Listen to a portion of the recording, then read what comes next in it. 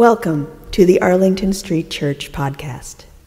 Founded in 1729, Arlington Street continues today as a gathering place for progressive people of faith in the greater Boston area and beyond. We are located at the corner of Arlington and Boylston Streets, across from the Public Garden in Boston, Massachusetts. Please visit ascboston.org for more information about this historic Unitarian Universalist congregation. Arlington Street Church, gathered in love and service for justice and peace. In the olden days, there was a public address system used for paging in hospitals. How anyone ever got well with that thing squawking all day is one of the great mysteries.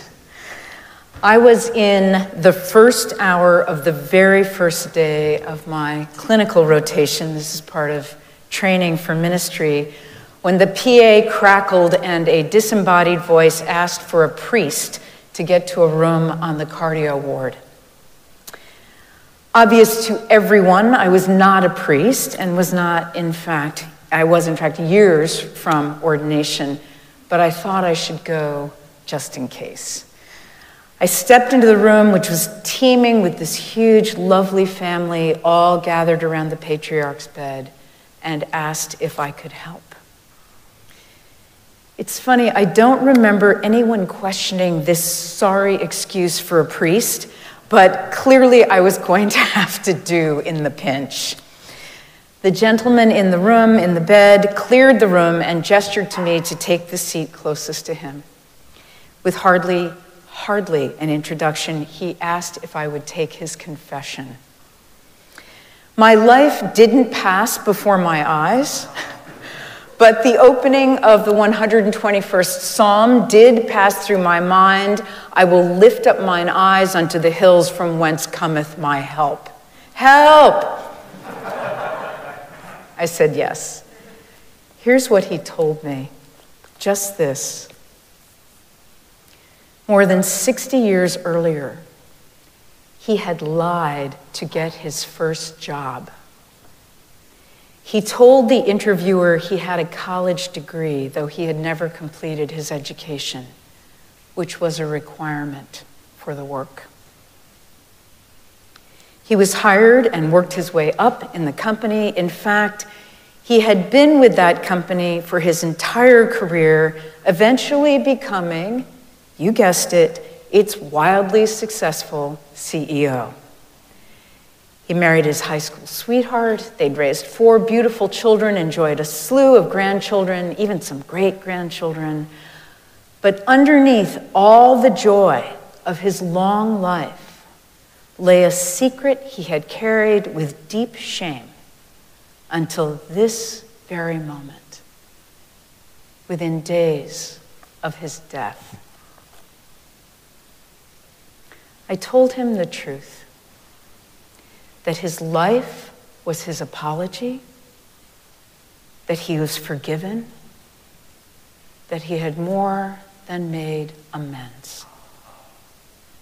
But I was shaken by his story and by the pall cast over his entire adult life by his secret.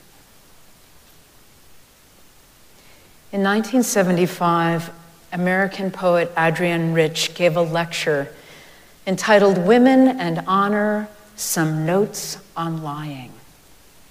It was printed in the very first edition of Heresies magazine, and 2 years later, Pittsburgh's Mother Root Publications brought it out in a pamphlet. In other words, it's made its way into the world from the grassroots up, an extraordinary piece to which I commend you, on the price of keeping secrets.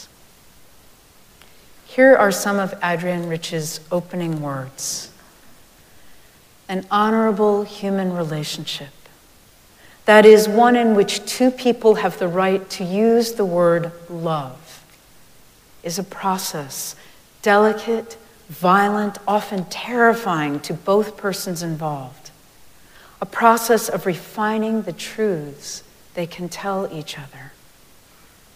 It is important to do this because it breaks down human self-delusion and isolation.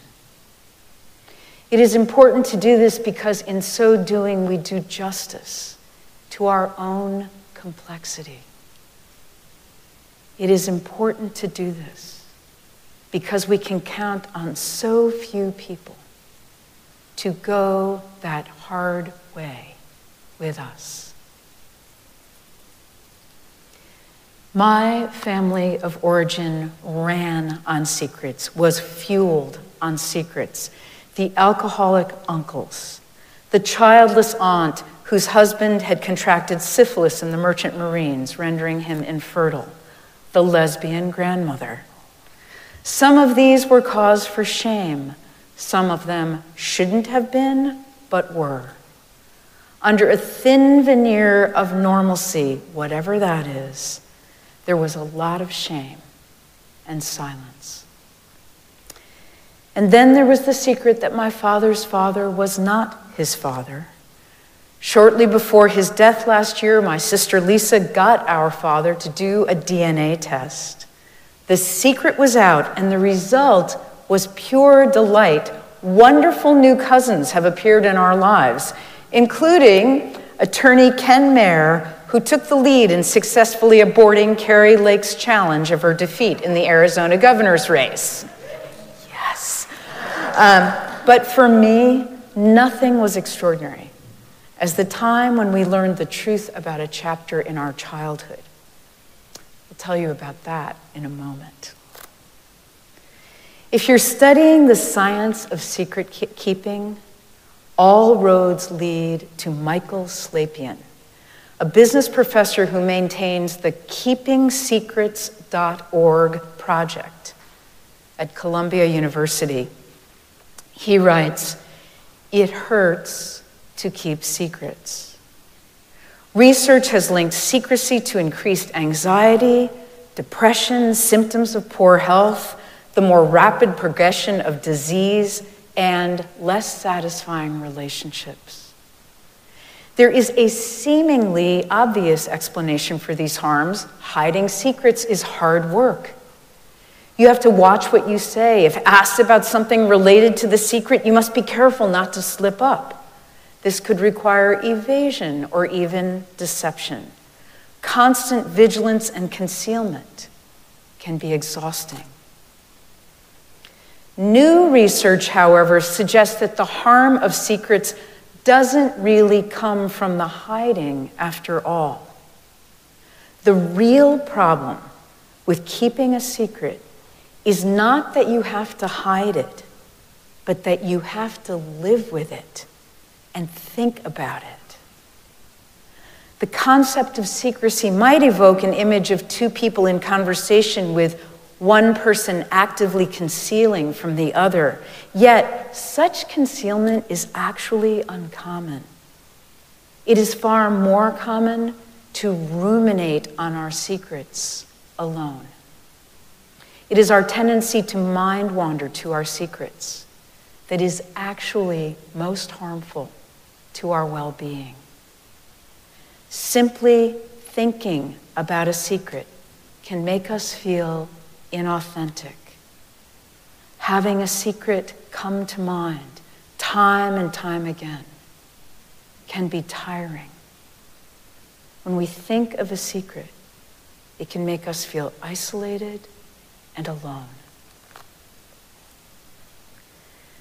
My sister Lisa was at her high school reunion when a former classmate approached her and asked if they could go for a walk.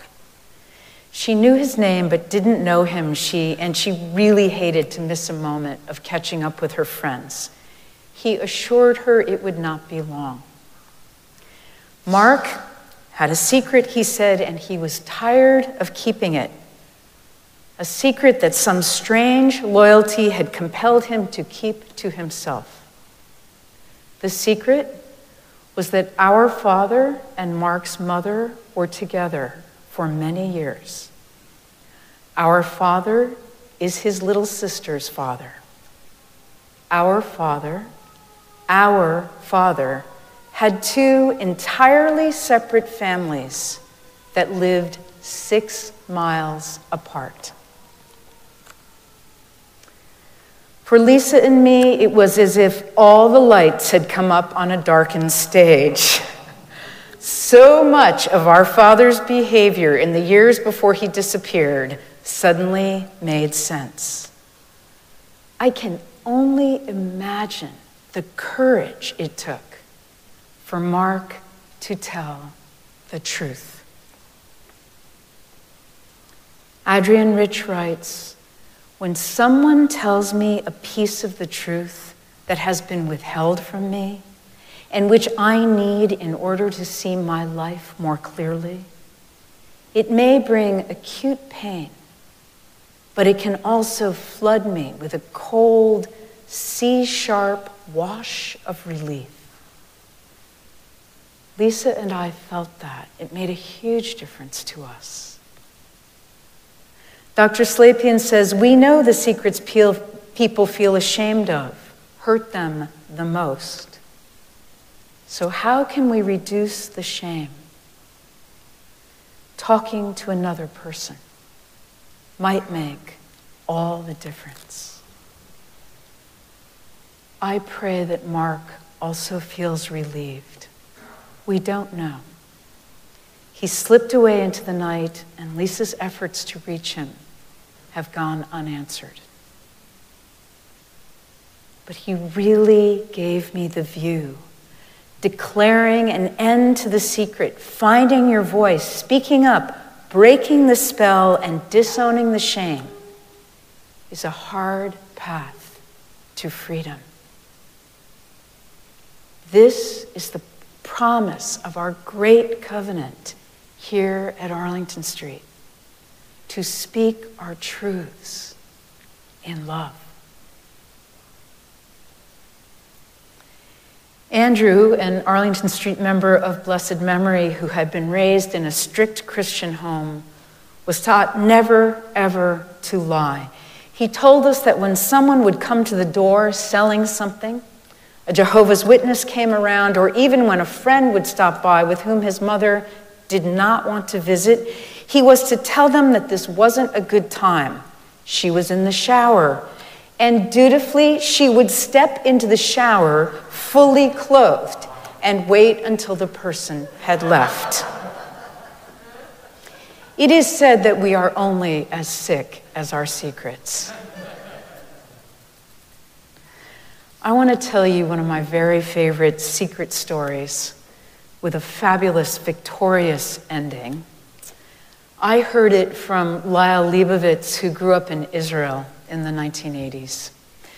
Lyle had stories both hilarious and cringeworthy about his father's efforts to make him into a real man, taking him to a shooting range every weekend as soon as Lyle turned 4, and throughout his childhood making him change the tires on their car, whether the tires needed changing or not, because in his father's mind, knowing how to change a tire is the epitome of real manhood. They went to movies featuring macho, archetypes, Sly Stallone, Chuck Norris, Burt Reynolds. It was really something. Shortly after Lyle's 12th birthday, a lone wolf began robbing banks all over Israel. Dressed in a leather jacket and motorcycle helmet and carrying a huge gun, he was in and out under 40 seconds, never leaving behind any clues to his identity. The press named him the Motorcycle Bandit. He was a huge heartthrob. Women who worked at banks wrote their names and phone numbers on little notes in case he happened to rob their bank, hoping he'd give them a call. To teenage boys, including Lyle, the Motorcycle Bandit became a kind of national icon. At Purim, they all dressed up like him. So when Lyle turned 13, he was home alone one afternoon when 3 police officers came to the door to tell him they had arrested his father on suspicion that he was the Motorcycle Bandit. Lyle was incredulous. "Look, there's no way," he said. "My dad has a beer belly and a receding hairline. My dad tells terrible dad jokes. This is just like, there's just no way." The secret was out. He learned that his father would take the money and run, jump on his motorcycle, drive around the corner and up a custom-built ramp into a van. He'd take off his leather jacket and helmet, tuck the gun in his pants, calmly exit the van and walk around the corner into the bank he had just robbed. By that time, the bank was a crime scene, but he'd say something like, "Oh, I just need to make a quick deposit. My wife will kill me if I don't get this done." And he'd deposit the exact same cash he had stolen just minutes earlier, apparently making the cash untraceable. Lyle's father went to jail for 20 years. And now that there was no shooting, driving, or tire-changing practice, Lyle was free to wander the city on the weekends.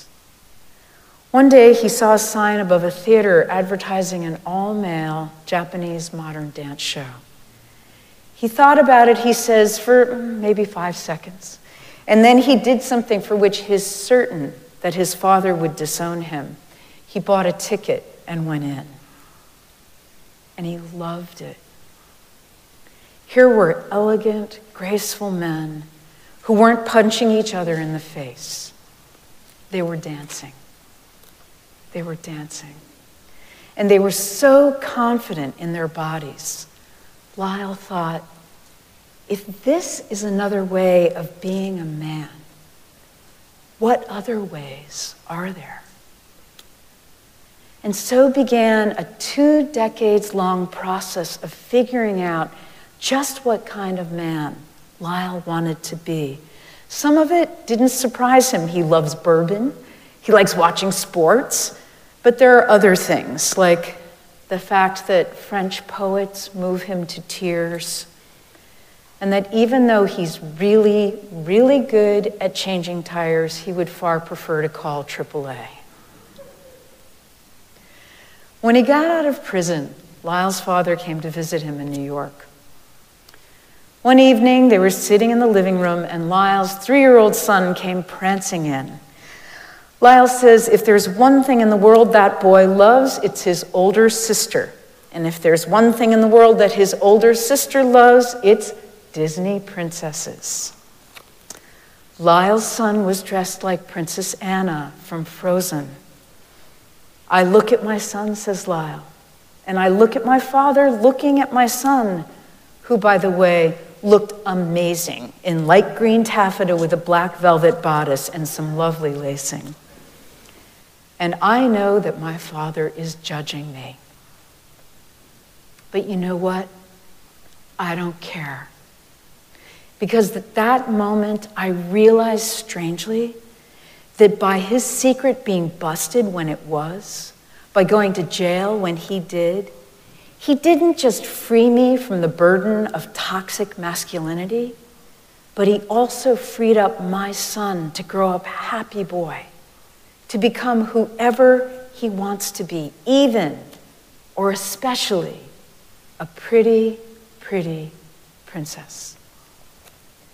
And I can't tell you how grateful I am that instead of going through life as 2 tough guys, my son and I are free to become whatever kind of real men we want to be.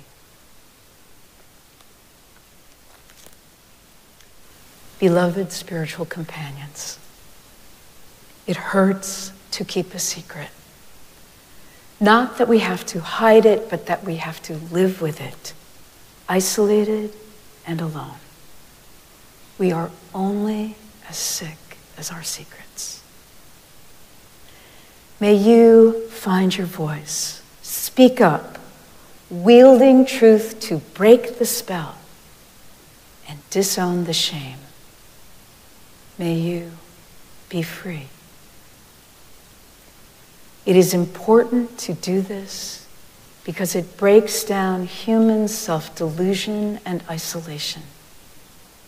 It is important to do this because we can count on so few people to go that hard way with us. These are the final lines of Adrienne Rich's Women and Honor. It isn't that to have an honorable relationship with you, I have to understand everything or tell you everything at once, or that I can know beforehand everything I need to tell you.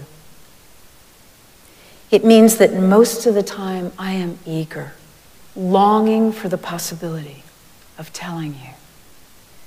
That these possibilities may seem frightening, but not destructive to me. That I feel strong enough to hear your tentative and groping words. That we both know we are trying all the time to extend the possibilities of truth between us. The possibility of life between us. Amen.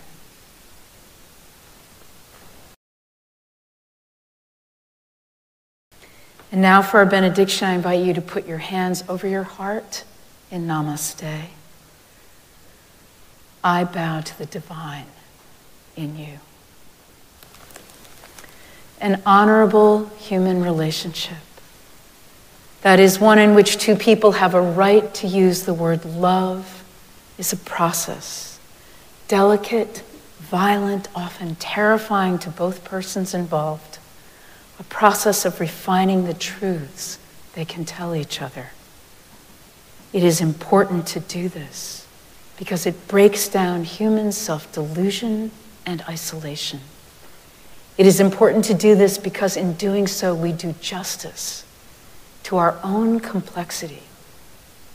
It is important to do this because we can count on so few people to go that hard way with us. I am grateful to be going this way with you. Let us keep this faith, beloveds, and pass it on. The service begins when the service ends. Bless your hearts. I love you. Amen.